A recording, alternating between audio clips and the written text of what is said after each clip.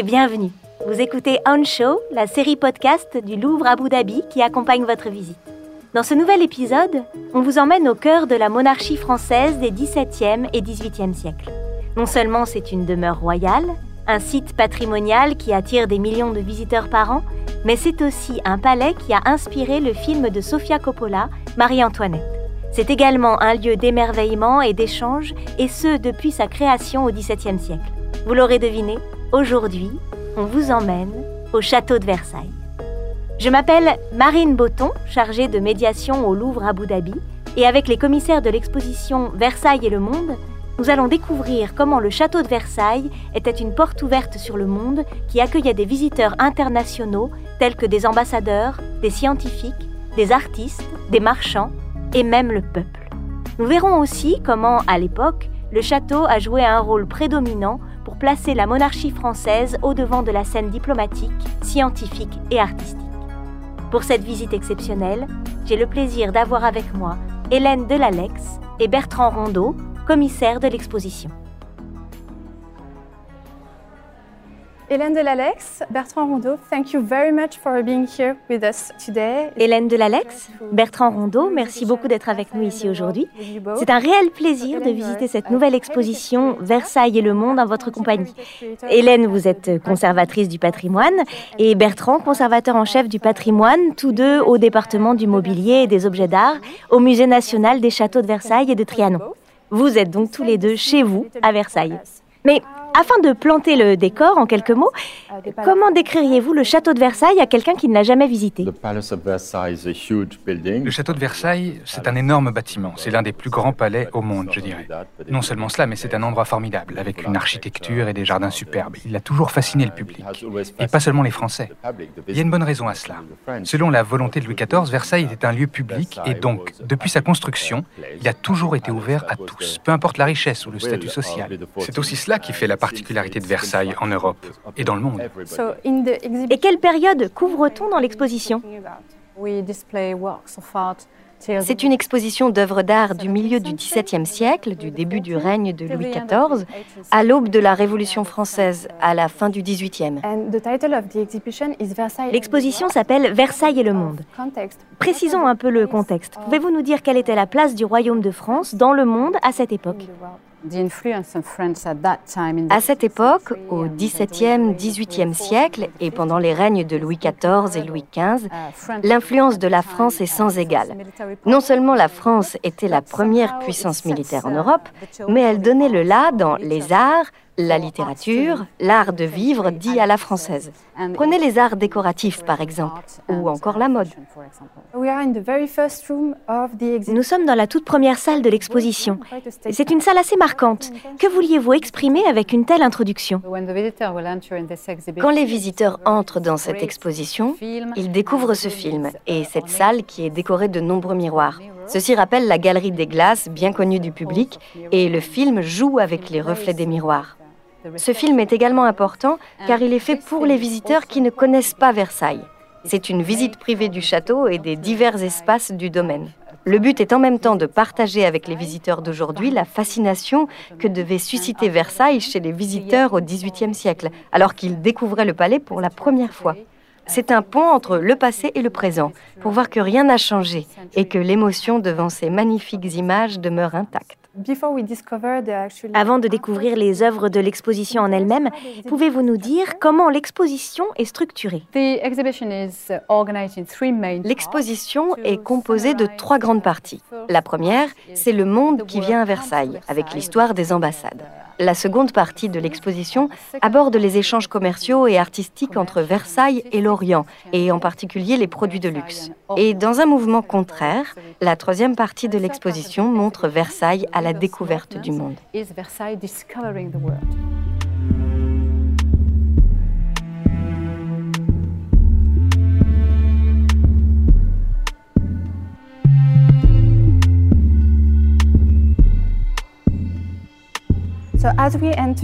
En entrant dans le premier chapitre de l'exposition, nous découvrons une salle aux murs peints d'un rouge sombre et profond, avec des détails de moulure qui lui donnent un aspect très raffiné. Bertrand, que vouliez-vous dire par cette scénographie d'exposition? Nous voulions que la scénographie de cette salle nous fasse ressentir la grandeur de Versailles. Nous n'avons pas exactement reproduit des éléments de décor de Versailles, mais les couleurs. Ce rouge profond et riche et ces moulures donnent une idée de la splendeur de l'espace, même si c'est bien moins vibrant que l'aurait été Versailles. On voulait que les visiteurs ressentent cette grandeur et que les œuvres présentées ici, les grands portraits et les vues de Versailles, bénéficient de la meilleure toile de fond possible. Notre attention est tout de suite happée par cette grande toile juste en face de l'entrée. C'est une vue du palais de Versailles depuis les jardins. Allons voir cela de plus près. C'est donc le château vu des jardins, du sud. Nous voyons l'orangerie au premier plan et vous voyez cette façade magnifique du palais de plus de 600 mètres de long. Vous remarquerez sur le côté gauche, sur les marches du grand escalier, 3 visiteurs portant des turbans. À la taille et la forme de leurs turbans, ils viennent sans doute du Moyen-Orient, des Perses probablement.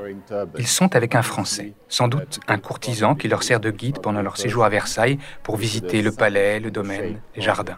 Qui sont-ils? Nous ne le savons pas, mais on voyait souvent des étrangers en habits traditionnels dans les galeries et les jardins du château.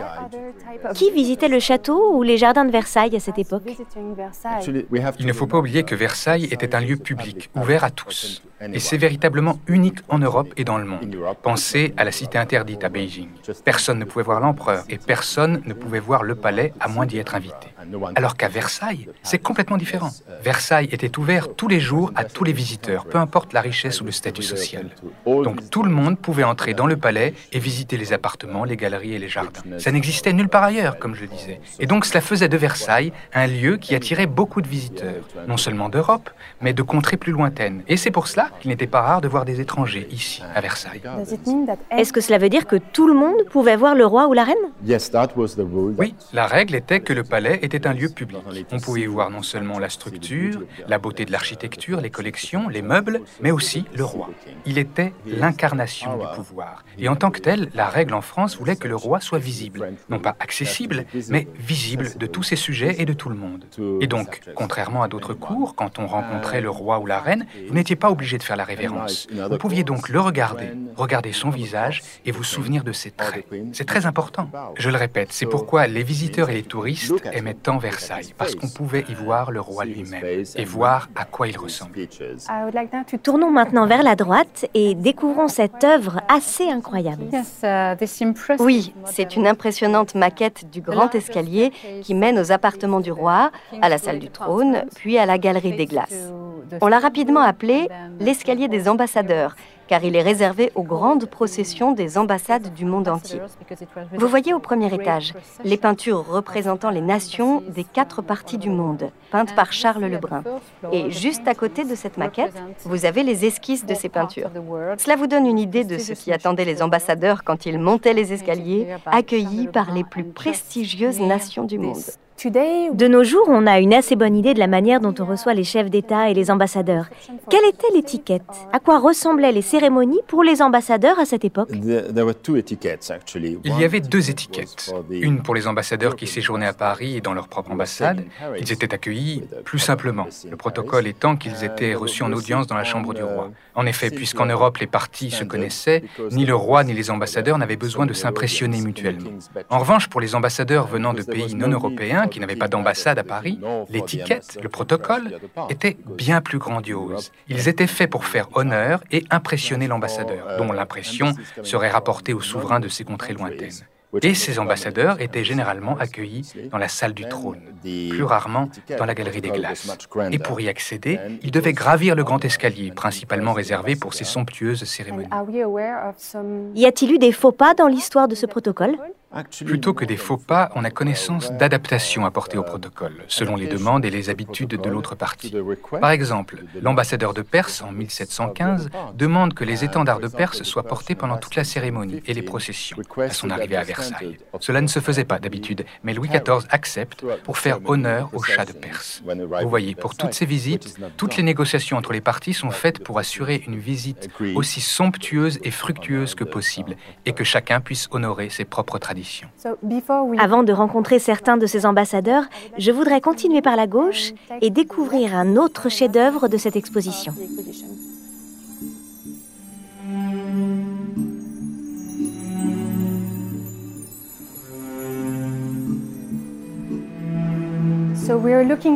Nous sommes maintenant devant un ensemble d'estampes qui représentent des scènes d'un événement très spécial qui a eu lieu à la cour de Louis XIV. Pouvez-vous nous en parler ? Ici, vous avez cette œuvre d'art exceptionnelle. Des planches peintes et rehaussées d'or et d'argent appartenant à la collection personnelle de Louis XIV. Voici l'histoire. Louis XIV organise un grand carrousel en 1662 en l'honneur de la naissance de son fils, le grand dauphin, le plus éblouissant divertissement équestre de l'Ancien Régime qu'on puisse imaginer. Cette œuvre est très intéressante à plusieurs titres. D'une part, en France, avant cet événement, le carrousel était un spectacle complet avec des feux d'artifice, des présentations de bêtes exotiques, des processions. Mais Louis XIV décide de s'inspirer de la tradition cavalière arabe. Et dans cette tradition, le cheval tenait une place sublimée et poétique. Louis XIV décide donc de ne conserver que la partie équestre du carrousel et ses planches nous montrent le luxe absolu des harnais des chevaux. D'autre part, ce qui est très important pour nous, c'est le thème de ce grand carrousel. En effet, ce sont les 5 nations les plus illustres du monde. Comme vous le voyez, une couleur, une pierre et un astre symbolisent chaque nation.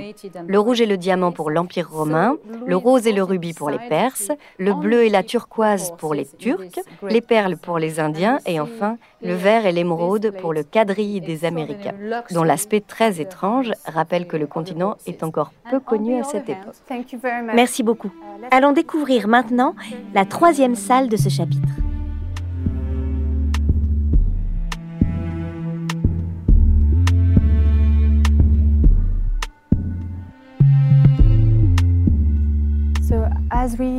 En entrant dans cette dernière salle du premier chapitre de l'exposition, une formidable collection de portraits nous accueille. Bertrand, pouvez-vous nous dire qui sont ces personnes ? Ce sont de grands portraits d'ambassadeurs ou d'importants visiteurs qui sont venus à Versailles entre le XVIIe et le XVIIIe siècle. Il y a par exemple un homme chinois qui est venu en 1684. Nous avons un ambassadeur turc venu en 1642. Et, non moins impressionnant, voici le jeune prince d'Annam, l'actuel Vietnam, qui est venu en 1787. Pouvez-vous nous en dire plus ? C'est le portrait d'un jeune garçon qui n'a même pas 8 ans quand il vient à Versailles.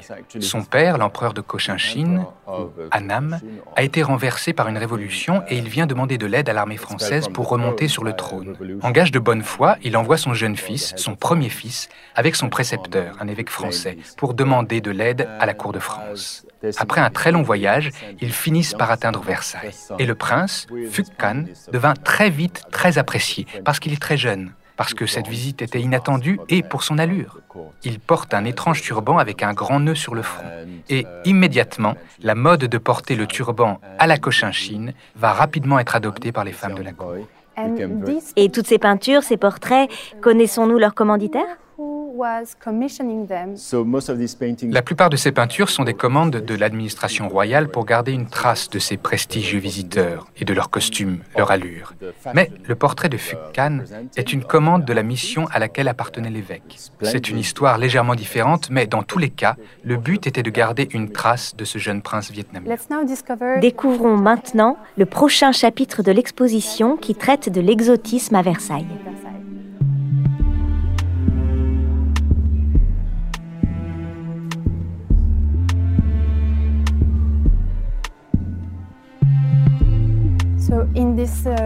Dans ce chapitre, le sujet change et avec le sujet, les couleurs de l'exposition. Elle devient bleu roi peut-être. Que signifie cette palette de couleurs ? Ce beau bleu très profond va parfaitement avec cette partie de l'exposition où différents arts décoratifs sont exposés. Il souligne merveilleusement bien l'or et l'argent qu'on y présente. On est passé d'une partie avec surtout des peintures à une partie de l'exposition principalement dédiée aux objets précieux. Il s'agit ici des échanges de produits de luxe tels que la porcelaine, le parfum, les bijoux, les diamants, les perles et même le café et le chocolat. Avant de passer à la prochaine œuvre, est-ce que Versailles était considéré comme un lieu exotique ? Quelles traces d'exotisme pouvait-on y trouver à l'époque ? Non, Versailles n'était pas un palais exotique. Il se devait d'être un palais français exprimant l'art français. C'était un acte politique. Et dans les galeries, il y a des influences, quelques éléments, mais c'est surtout le style français qui s'impose. En revanche, dans les appartements privés, dans les salles où la famille royale conservait ses collections, il y avait un fort sens de l'exotisme. Et nous avons ici quelques exemples de ces objets merveilleusement exotiques que la famille royale collectionnait.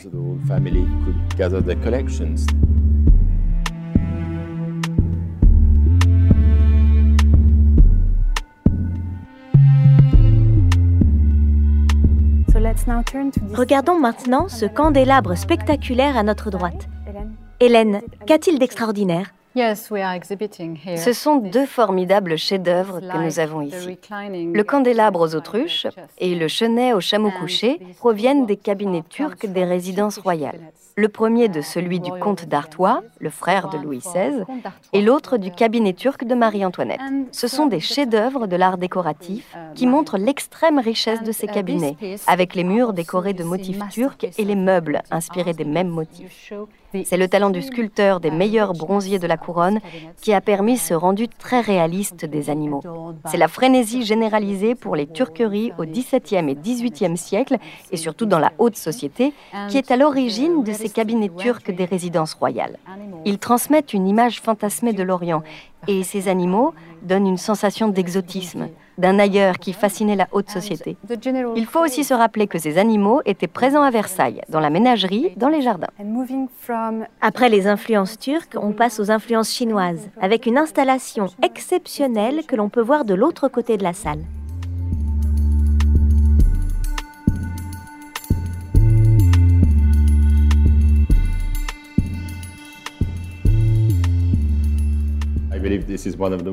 Je crois que c'est l'une des parties les plus fascinantes de l'exposition, car non seulement on y trouve des peintures exceptionnelles au mur, mais elles sont aussi incrustées dans une reproduction du décor de boiseries telles qu'elles existaient à Versailles. Ce cabinet n'existe plus à Versailles, pas depuis le XVIIIe siècle, mais nous avons conservé les dessins des maquettes des boiseries tracées par les architectes et nous les avons agrandis, recréés à taille réelle afin d'insérer les vraies peintures du cabinet chinois de Marie Leczinska, l'épouse de Louis XV. La reine était elle-même peintre et voulait décorer son cabinet de ses propres peintures. Une équipe de peintres professionnels l'a aidée, mais il y a ici même des traces de la main de la reine. Et c'est très important, car ce n'est pas simplement un fantasme de la Chine, de l'art, de l'architecture ou de la mode de Chine. Au contraire, ces 4 peintures racontent l'histoire du thé. Dans une des peintures, on y voit les ballots de thé ramener des champs une fois que les feuilles ont été cueillies. Dans une autre, vous voyez les femmes flétrir les feuilles dans leurs mains. Une troisième peinture montre un officier de la plantation avec un représentant d'administration. Et dans la dernière, les hommes ferment les caisses pour exporter ce thé si précieux vers l'Europe. C'est en fait l'histoire entière de la production de thé que la reine raconte elle-même dans son cabinet privé de Versailles.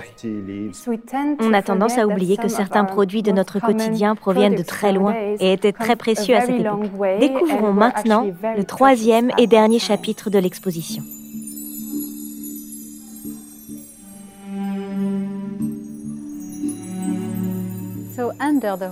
Sous le règne de Louis XIV, le pouvoir prend conscience de l'importance stratégique d'avoir une vraie politique scientifique. En 1666, Louis XIV crée donc l'Académie royale des sciences et il rassemble les scientifiques européens les plus reconnus. Cette académie se lance dans des recherches en botanique, zoologie, géographie et astronomie qui changent le monde. Les visiteurs doivent comprendre que Louis XIV, en plus de sa gloire militaire et artistique, veut être le souverain le plus moderne de son temps. Et à l'époque, moderne veut dire avoir conscience, connaissance et une ouverture sur le monde. Ce chapitre s'intitule « Entre la terre et le ciel, découvrir le monde ». De quel type de découverte s'agit-il ? Il s'agit de découvertes en botanique, astronomie et zoologie. C'était une période formidable pour la recherche, avec une forte relation entre les scientifiques et le pouvoir. En entrant dans la salle, on découvre un changement dans la scénographie d'exposition et dans la palette de couleurs, avec ce vert clair. Et face à nous, on découvre cette grande peinture d'un ananas. Mais ce n'est pas n'importe quel ananas, c'est le premier ananas. Oui, il s'agit du premier ananas du potager du roi à Versailles.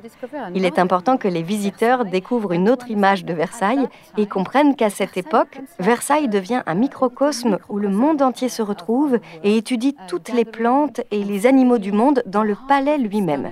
Et l'ananas est la star à cette époque. En effet, avoir un ananas dans les jardins royaux est une formidable innovation. C'est un défi de taille que de faire pousser ce fruit tellement sensible au froid et à l'humidité. C'est grâce à la construction de serres modernes que, après plusieurs tentatives infructueuses, les 2 premiers ananas de Versailles sont récoltés en 1733. Louis XV mange son premier ananas à Noël de la même année. « C'est absolument excellent », dit-il. Et les gens sont devenus fous d'ananas. Une véritable ananamania. Parce que vous voyez, c'est un fruit étrange. On l'appelait aussi le roi des fruits, à cause de sa parfaite forme ovale rappelant un visage, sa couleur dorée, et de ses feuilles au-dessus de sa tête qui ressemblent à une couronne. L'ananas a grandement influencé les arts décoratifs. Ce tableau, par Jean-Baptiste Oudry, le fameux peintre du roi, est un véritable portrait de ce premier ananas. Et Marie-Antoinette aimait tellement ce tableau qu'elle l'a accroché dans son grand cabinet intérieur, le plus précieux de ses appartements privés. Et ce tableau est accroché sur le mur extérieur d'un pavillon situé au centre de la salle d'exposition. Allons découvrir l'intérieur. Une des parties les plus réussies de cette exposition en termes de scénographie est cette évocation du salon central de la ménagerie de Versailles, aujourd'hui disparue. Une ménagerie, c'est un zoo, n'est-ce pas? Oui, on le considère comme le premier zoo au monde. Pourquoi ? Parce que s'il n'était pas rare d'avoir des animaux exotiques dans les résidences royales, au Portugal ou à Vienne, par exemple, c'était la première fois que ces animaux étaient vus non comme de simples curiosités, mais comme des êtres vivants à étudier. La classification établie à l'époque distingue 7 types d'animaux. Et quand ces animaux mouraient, ils étaient disséqués par des anatomistes, ce qui a beaucoup contribué au progrès de l'anatomie comparative. Et si je ne me trompe pas, certains animaux de la ménagerie sont devenus célèbres. Oui, le rhinocéros par exemple, ainsi que l'éléphant femelle du Congo, offert par le roi du Portugal. Et cette dernière a été l'objet d'une dissection.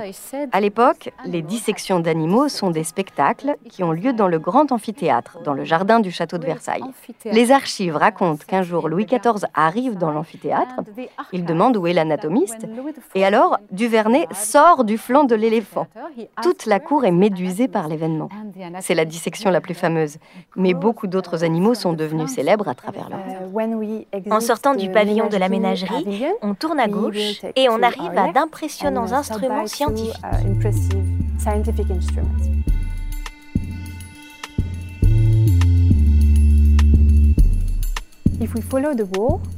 Si on suit le mur sur notre droite, nous trouvons 2 instruments scientifiques de très grande taille. La partie supérieure est constituée d'une feuille métallique octogonale gravée de nombreuses indications. À quoi ces instruments servaient-ils ? Ces 2 chefs-d'œuvre présentés sont de très riches instruments scientifiques créés par l'Académie royale des sciences, fondée par Louis XIV en 1666. Le premier montre le mouvement des planètes selon le système copernicien et le second, le fonctionnement des éclipses solaires et lunaires. Le tout sans aide de table ou de calcul. C'était donc une révolution pour les astronomes que d'avoir de tels instruments. Et de part et d'autre de la vitrine, on trouve des manuscrits et des dessins. Oui, c'est une partie importante sur Versailles allant vers le monde. En effet, nous savons qu'à la seconde moitié du XVIIe siècle, surtout en Chine, on demande aux astronomes européens, et en particulier aux Français, de participer au développement de l'astronomie dans les pays orientaux.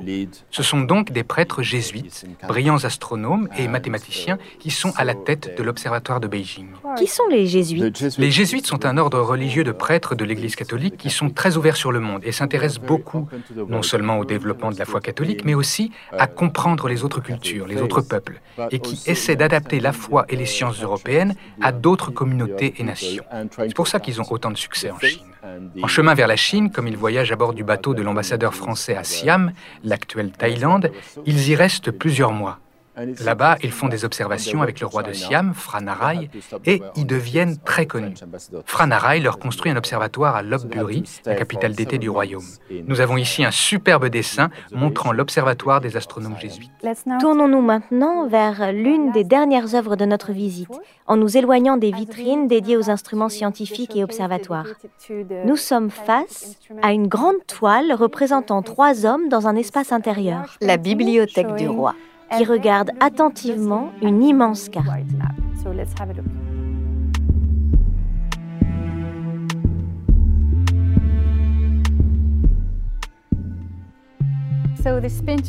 C'est une peinture de l'expédition de la Pérouse, l'expédition scientifique la plus importante du XVIIIe siècle, qui est restée un mythe assez mystérieux. Vous voyez, nous sommes dans les appartements de Louis XVI à Versailles. Voici le roi avec son secrétaire d'État à la marine, le marquis de Castries. Le roi accueille le comte de la Pérouse alors qu'il se prépare à partir pour son expédition autour du monde. Le roi lui donne les instructions sur l'itinéraire, les endroits à repérer, et de Castries, ici, le ministre, tient dans sa main le mémorandum avec toutes les instructions que la Pérouse doit suivre. Rappelons qu'à l'époque, les frontières sont floues. Le monde est encore à explorer du point de vue français, par exemple. Juste à côté de cette vitrine, il y en a une autre avec une carte assez fascinante montrant, entre autres, la péninsule arabique. Oui, cette carte est très intéressante parce que c'est la carte la plus précise du milieu du XVIIIe siècle. Elle est imprimée en 1752 grâce aux expéditions, aux études faites par des astronomes français en Extrême-Orient. Ils ont pu donner des détails beaucoup plus précis des côtes et calculer les distances entre différents endroits dans le monde, notamment grâce à de nouveaux instruments tels que l'horloge astronomique de Berthoud que vous pouvez voir dans la vitrine suivante. C'est un document très précis. Et nous voyons la péninsule arabique avec son désert encore vide, mais la côte et les noms des villes connues y sont. Si vous regardez la partie de la carte qui décrit l'Inde, vous verrez qu'il y a un endroit qu'il reste à explorer et le géographe a sagement écrit « Pays inconnu ».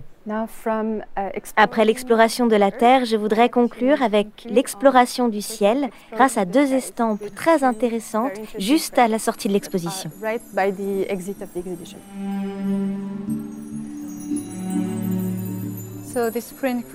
Cette estampe dépeint le premier vol en ballon qui a lieu en 1783 à Versailles. Et vous voyez, nous sommes dans la grande cour de Versailles, devant une foule incroyable qui a assisté à l'événement. En 1782, les frères Joseph et Étienne Montgolfier découvrent le principe de l'aérostation, ou l'art de se déplacer dans les airs à la manière d'un nuage. Après les premières démonstrations publiques, ils en font la démonstration au roi. Montrer sa découverte au roi est comme le prix Nobel à l'époque. Nous sommes à Versailles et nous voyons la montgolfière s'élever à plus de 500 mètres du sol avant de redescendre. Et dans ce petit panier, il n'y a pas encore d'être humain, mais 3 animaux, un coq, un canard et un mouton. Ils ont dû avoir la peur de leur vie. Le mouton, qu'on rebaptise Monte au ciel, finit ses jours dans le confort du petit Trianon de Marie-Antoinette. Il est important de noter que ce n'est pas seulement un succès scientifique, mais aussi un succès politique. En effet, c'est la première fois qu'un pays, la France en l'occurrence, défie la gravité. C'est donc un événement très important. Et ça marque la naissance de la première utopie du voyage dans les airs, telle que le montre cette magnifique estampe humoristique. Celle de gauche ? Oui, celle de gauche. Cette estampe indique précisément le plan, l'itinéraire et le prix d'un voyage à bord de l'un des vaisseaux aérostats révolutionnaires. C'est la première utopie de tourisme dans les airs. C'était un rêve qui ne s'était pas encore réalisé. Pourriez-vous nous dire quelques mots pour conclure cette visite ? On a conçu cette exposition comme une visite de Versailles et on peut y voir son ouverture et les découvertes de ce palais. Et si ce n'est pas seulement l'apanage de Versailles, d'autres cours, d'autres pays sur d'autres continents ont bien sûr aussi fait preuve d'une grande curiosité. Mais d'une certaine manière, Versailles a réuni ces différents points d'intérêt à un endroit et un moment spécifique de l'histoire mondiale. C'est pourquoi je pense que cette exposition mérite d'être découverte. Nous espérons que ces magnifiques chefs-d'œuvre de Versailles et d'autres institutions marqueront et surprendront les visiteurs, leur donneront une nouvelle image de Versailles, plus riche, plus nuancée. Et donc je pense qu'elle met en avant beaucoup de sujets et de problématiques qui sont toujours d'actualité. Il est question de changements humanistes, de relations diplomatiques, de curiosité, de collaboration. Je pense que c'est toujours d'actualité. Merci beaucoup à vous deux de nous avoir accueillis aujourd'hui. C'était un plaisir de faire cette visite avec vous. Merci beaucoup. Vous pouvez visiter l'exposition Versailles et le monde au Louvre Abu Dhabi du 26 janvier au 4 juin 2022. Cet épisode de podcast est produit par le Louvre Abu Dhabi. Nous remercions chaleureusement Hélène Delalex et Bertrand Rondeau pour leur participation et l'équipe de France Muséum pour son soutien. Préparation par Amine Karchash et moi-même, Marine Botton. Enregistrement, Richard Hagan. Post-production, musique et mixage, Making Waves. Cet épisode est aussi disponible en anglais et en arabe sur l'application mobile et le site internet du Louvre Abu Dhabi, louvreabudhabi.ae. Merci de nous avoir écoutés et à bientôt pour nos prochains épisodes.